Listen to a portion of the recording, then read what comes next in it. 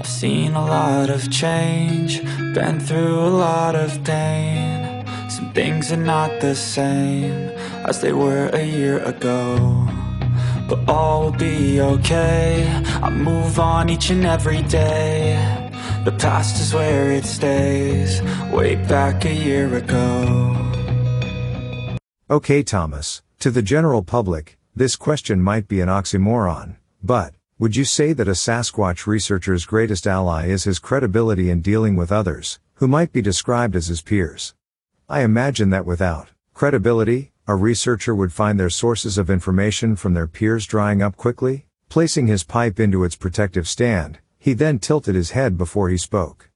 In dealing with one's peers in this field, your credibility is vital, but only to a point.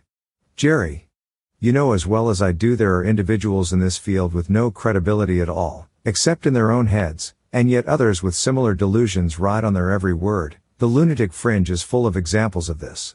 Others spoil it by doing too much too fast and end up looking foolish by putting their foot in their mouths. There have been a few examples of this recently. The public, on the other hand, are almost totally ignorant on the whole Sasquatch question and wouldn't recognize a good researcher from a bad one, because they have no way of knowing if what you are telling them is fact or garbage from one's own head. Thus the lunatic fringe grows and the public in general thinks we are all nuts. I then asked Thomas a follow-up question, seeing you brought it up. This is quite a time we are living in. This new millennium, hoaxers are seeking airtime on TV, and streaming video on the internet. It seems many people are bending over backwards to make a buck from Sasquatch.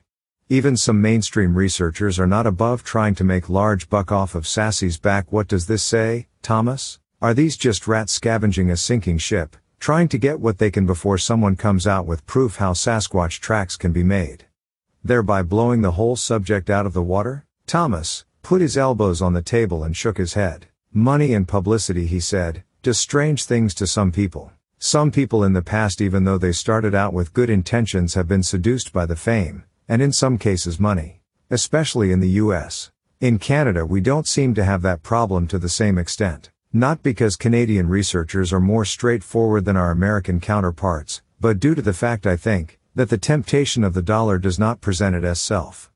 My books sell more in the US than in Canada. Bigfoot seems to grab the public's attention and interest in the US a lot more than Sasquatch does in Canada. In the States a lot more people would say, Bigfoot documentary on TV tonight, that's interesting.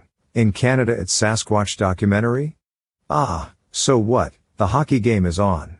Of course there's the individuals who started out with dollar signs in their eyes.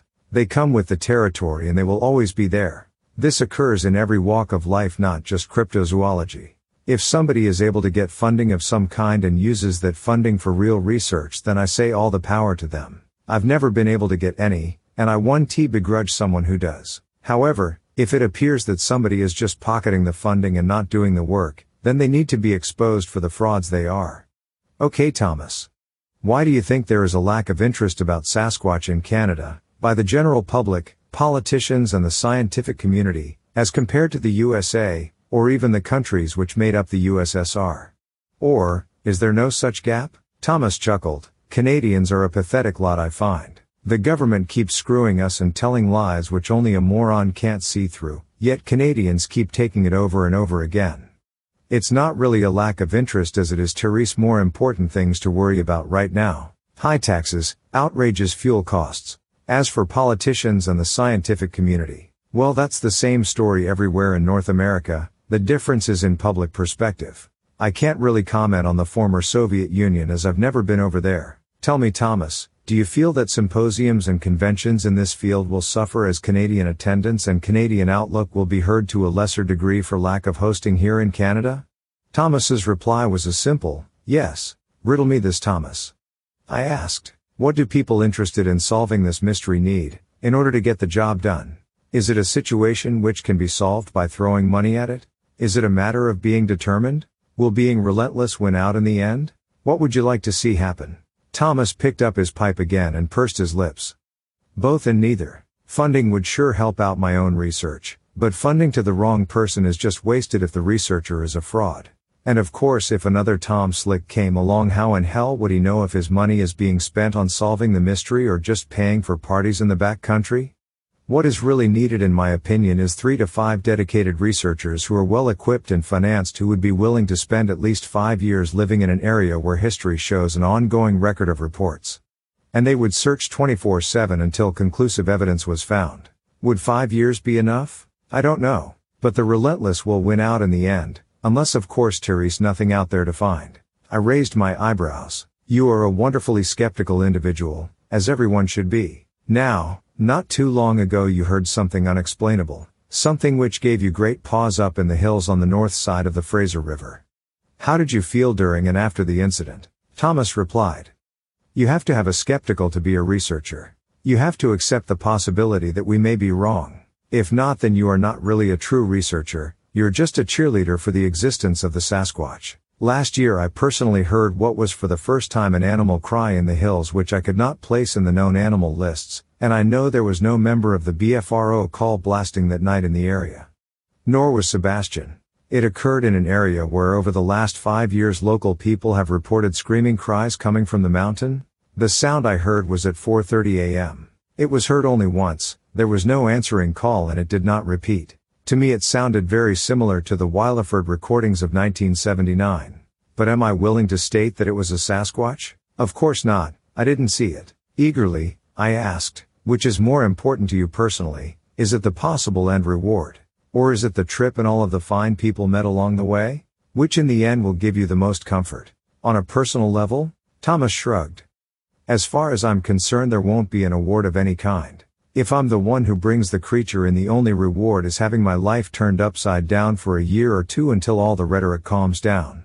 All the fine people I've met along the way and worked with, well, friends are friends for life, I hope. The only real satisfaction I will personally get, the day the Sasquatch is added to the accepted species list, is the fact I knew I was right and so many others were wrong and now have a lot of explaining to do.